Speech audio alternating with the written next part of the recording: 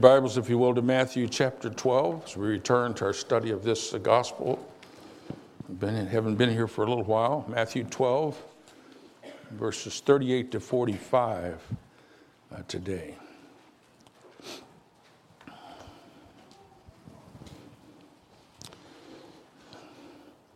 Excuses, excuses, excuses. Some of us are masters of excuses, by which we avoid things that we don't like. And there's no place where people are so skilled in making excuses as in our relationship or our lack of relationship to the Lord. In our text this morning, we learned that our skillful, evasive reasoning often reflects the same old worn-out reasoning, the same old worn-out excuses used for generations. Here Jesus addresses some of those common evasions. Let me read it. Verse 38 down to verse 45. Then some of the Pharisees and teachers of the law said to Jesus, "Teacher, we want to see a miraculous sign from you." He answered, "A wicked and adulterous generation asks for a miraculous sign, but none will be given it except the sign of the prophet Jonah. For as Jonah was 3 days and 3 nights in the belly of a huge fish, so the Son of Man will be 3 days and 3 nights in the heart of the earth. The men of Nineveh will stand up at the judgment with this generation and condemn it, for they repented at the preaching of Jonah. And now one greater than Jonah is here. The queen of the south will rise at the judgment with this generation and condemn it, for she came from the ends of the earth to listen to Solomon's wisdom, and now one greater than Solomon is here. When an evil spirit comes out of a man, it goes through the arid places seeking rest and does not find it. Then it says, I will return to the house I left. When it arrives, it finds the house unoccupied, swept clean and put in order. Then it goes and takes with it 7 other spirits more wicked than itself. They go in and live there, and the final condition of that man is worse than the first. That is how it will be with this wicked generation." This text, Jesus has hard words for the Pharisees and the teachers of the law, which arose out of their constant evasion and opposition toward him. There seem to be 3 things for us to learn as we try to understand this and apply it to ourselves. So 3 points. The first is this: you have plenty of evidence to believe in Jesus. You have plenty of evidence to believe in Jesus. You know, we live in a culture which glorifies doubt, which disdains convictions based on faith, which claims only to act on cold, objective evidence, and often says proudly, you can't know anything for sure about God, there's no evidence. That excuse, I just don't have enough evidence to believe, was common in Jesus' day too. That seems to be where the Pharisees and the teachers of the law are coming from. But God says to them and to us, you're kidding yourself. What God has revealed is sufficient for us to know the truth. Indeed, our continual demand for more evidence is a way that we suppress what we do know. That demand for more miraculous signs is just an excuse. We have plenty of evidence to believe in Jesus. That's what's going on in verses 38 to 40. The Pharisees and teachers of the law want Jesus to perform a miraculous sign. But that demand ignores the volume of evidence which they already have seen. Looking back to chapters 8 and 9, we have quite a list of miracles that Jesus has done publicly. Jesus cleansed a leper. He healed the centurion's servant from a distance. He raised up Peter's sick mother-in-law and many others who came to our house that evening. He stilled the wind and the waves in a storm. He delivered a demon-possessed man living among the tombs. He healed a paralyzed man. He raised Jairus' daughter from the dead. He restored a woman weak from 12 years of illness. He gave sight to 2 blind men. He restored both hearing and speech to a deaf mute. And most recently, he delivered a demoniac who was both blind and deaf. But all of that was apparently insufficient. for the scribes and Pharisees. They wanted a sign from heaven. That's how they perceived miraculous signs. They were supernatural acts performed on command. So according to them, all those previous miracles didn't mean a thing. Folks, that's how unbelief behaves. It doesn't want to examine the evidence already given. Unbelief wants magic tricks on demand. But Jesus doesn't produce those signs. He ministers to the real needs of hurting people, sometimes in supernatural ways. But he doesn't do circus tricks for the entertainment of those who hate him. So Jesus refused to give them another sign, noting their wicked unbelief and their unfaithfulness. He refused, except, he said, for the sign of Jonah, who spent 3 days and 3 nights in the belly of a fish. Now that raises a controversial subject, and some of the commentaries I read on this took almost the whole time to talk about that statement about Jonah. We're not going to do that. Jesus treated what happened to Jonah as a foreshadowing of his own death and resurrection. But the Pharisees could not have understood that. It only made sense after Jesus rose from the dead. So perhaps this sign that Jesus talks about is somewhat like the sign that God gave to King Ahaz back in Isaiah chapter 7. Ahaz didn't believe, and so God gave him no miraculous sign. Instead, God gave him a promise. He said, a virgin will conceive, which meant nothing to Ahaz. But it was powerful evidence when Jesus was later born of a virgin. In a similar way, when Jesus rose from the dead, even the Pharisees remembered this prediction, and they wanted a guard posted at his tomb. But you see, the problem was not what the Pharisees claimed, too little evidence. The problem was their refusal to examine what they had. The problem was that even in the face of overwhelming facts, they found a way to suppress it all and continue in their unbelief. And what about you? Are you sitting smugly indifferent before God saying, prove it? If so, the Bible would say he has. Your problem is not a lack of evidence, but your refusal to go where it leads you. I probably told you sometime in the years I've been here about my Air Force friend many years ago named Nick. He was a crew chief on my airplane. One night we got into quite a discussion where Nick claimed to be an atheist.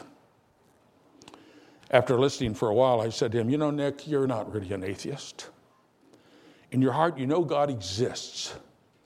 But it is easier for you to say that you don't believe in him than it would be to admit that he exists, and therefore you owe him your allegiance. Nick got quiet and he thought for a minute. And he said, you know, you're right. And he got up and walked out of the room and never talked about it again. But in that moment of truth, Nick admitted he had enough evidence to believe. He just refused. And this morning, God would say the same thing to you. You have plenty of reasons to believe in Jesus. Then as we move on to verses 41 and 42, we find a second point. God holds you accountable for what you know. God holds you accountable for what you know. Here Jesus raises the issue of God's judgment. Now, if you try to talk about God judging or holding people accountable in any way, you will inevitably encounter resistance. For people think, God cannot judge. That would be unfair. Some scoff at the whole idea of God judging because they are so confident that they are righteous. How could God possibly sit in judgment or find any fault of me?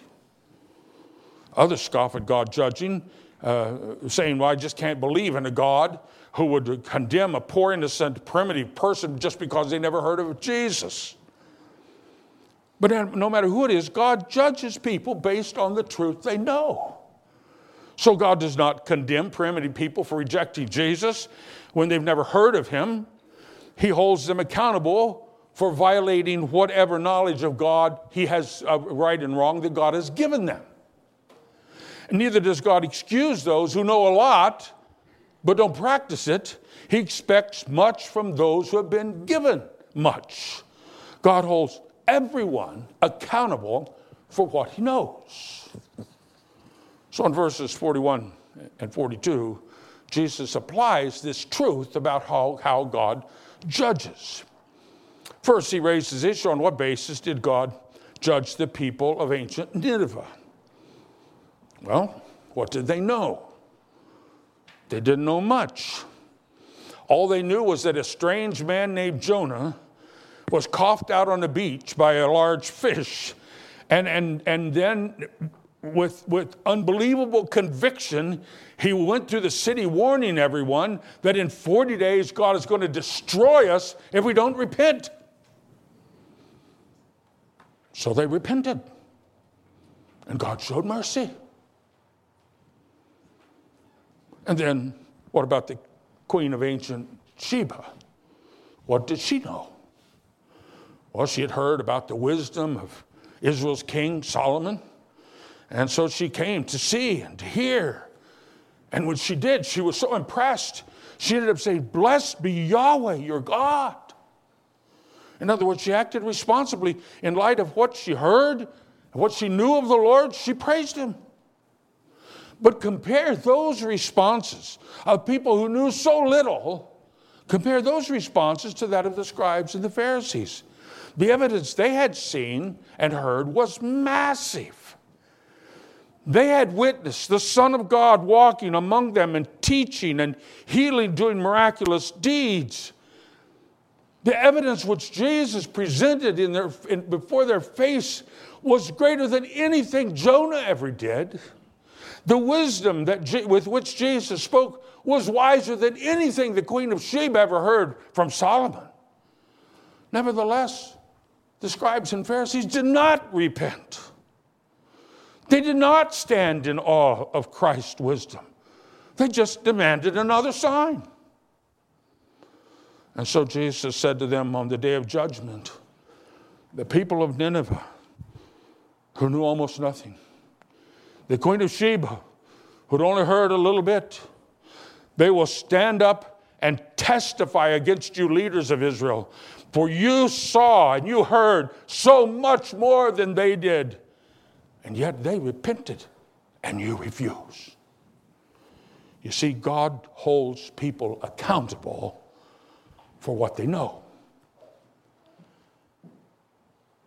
And folks, for us, this truth is even more pointed. For we stand on the other side of Christ's life and his death and his resurrection, his ascension to glory.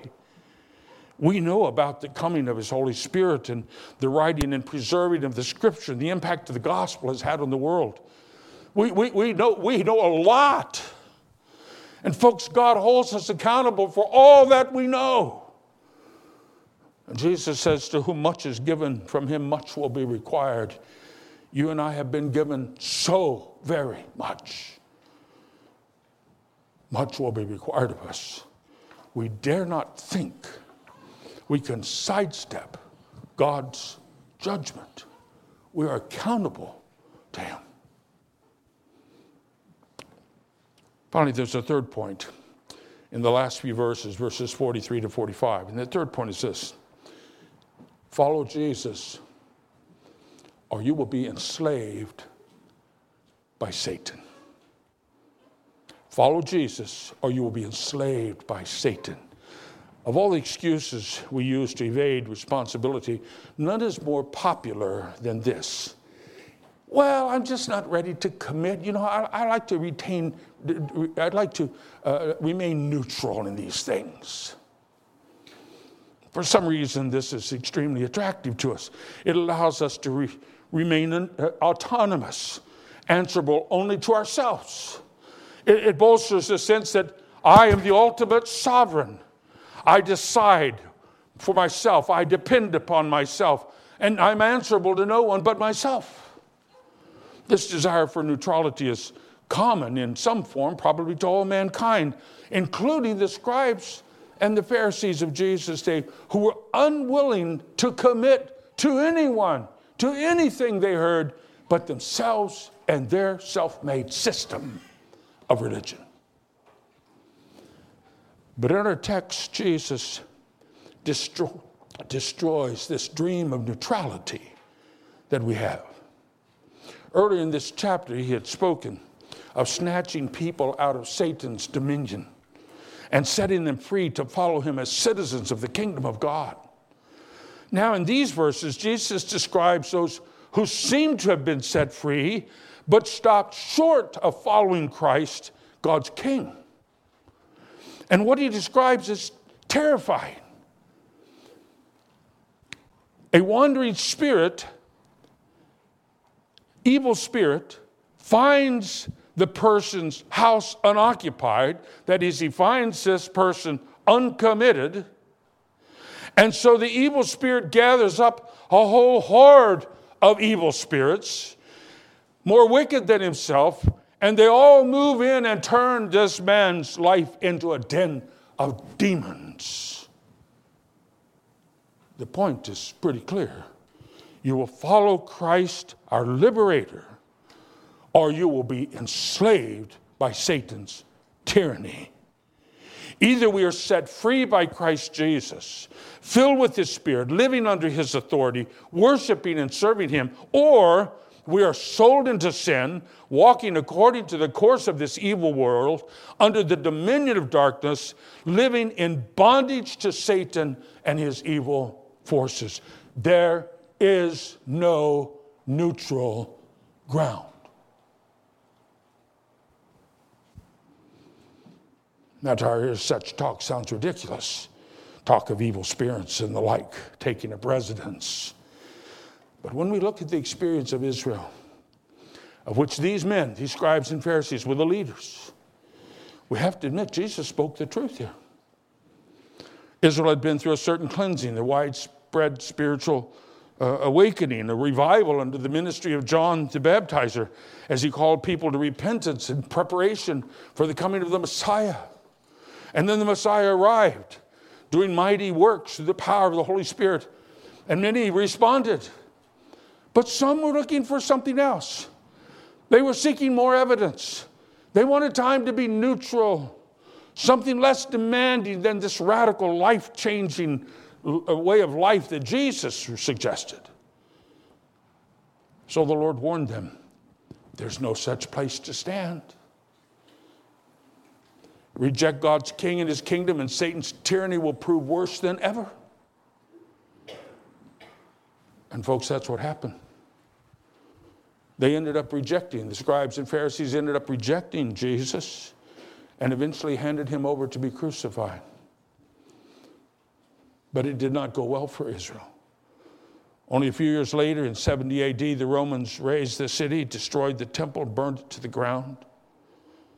From then till now, the people have known little peace.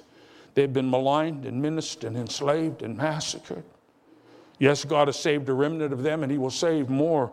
But in general, Israel's status is worse than it was. And folks, today the same Jesus delivers the same dire warning to us. He has come that we might be set free from sin, to live in fellowship with him as members of his body and citizens of heaven. But there is no neutral alternative.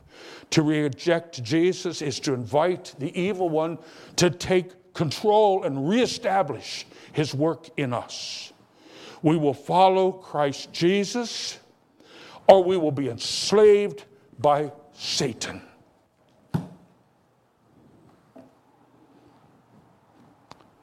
Frankly, this isn't a very pleasant text. We're more accustomed to hearing Jesus speak words of compassion and healing, good news of forgiveness and new life. And that's how Jesus talks to those who are broken and desperate for mercy. But here Jesus is not talking to those who are broken and desperate for mercy. He's talking to the religious establishment in Israel, leaders who were quite comfortable with the status quo, leaders who were quite full of themselves, leaders who were quite impressed that they are the righteous ones. And it is possible that while we love the sound of love and compassion, we look more like this group than the broken and desperate for mercy group. So Jesus confronts them and us with himself and challenges the excuses behind which we tend to hide. We love to say, I need more evidence before I can believe. And Jesus says, you know enough to believe in me. Stop suppressing it and trust me. We hate being held accountable. In fact, we claim God is unfair if he judges. But like it or not, Jesus makes it clear that God holds every single one of us accountable for what we know. You will not escape his judgment. And most of all, we love to wait and see, to just remain neutral. But Jesus says there is no middle ground. As he said before, if you are not with me, you are against me. So he says bluntly, you will follow me or you will be enslaved by Satan. May God grant us the grace to hear the Savior's hard words, not just his sweet ones. Amen. Let's pray.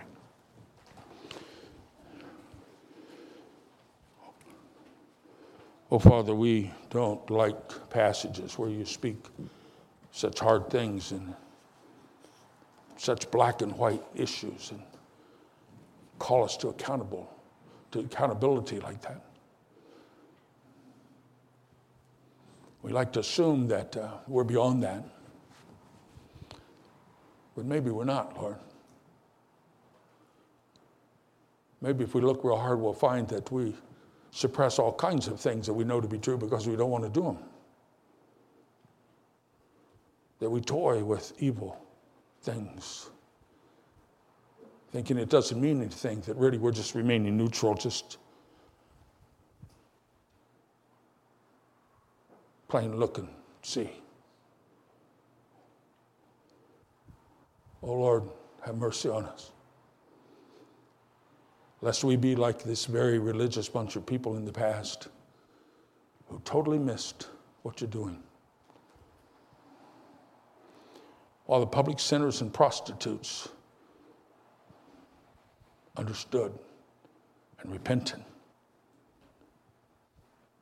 and lived. Have mercy on us, Lord.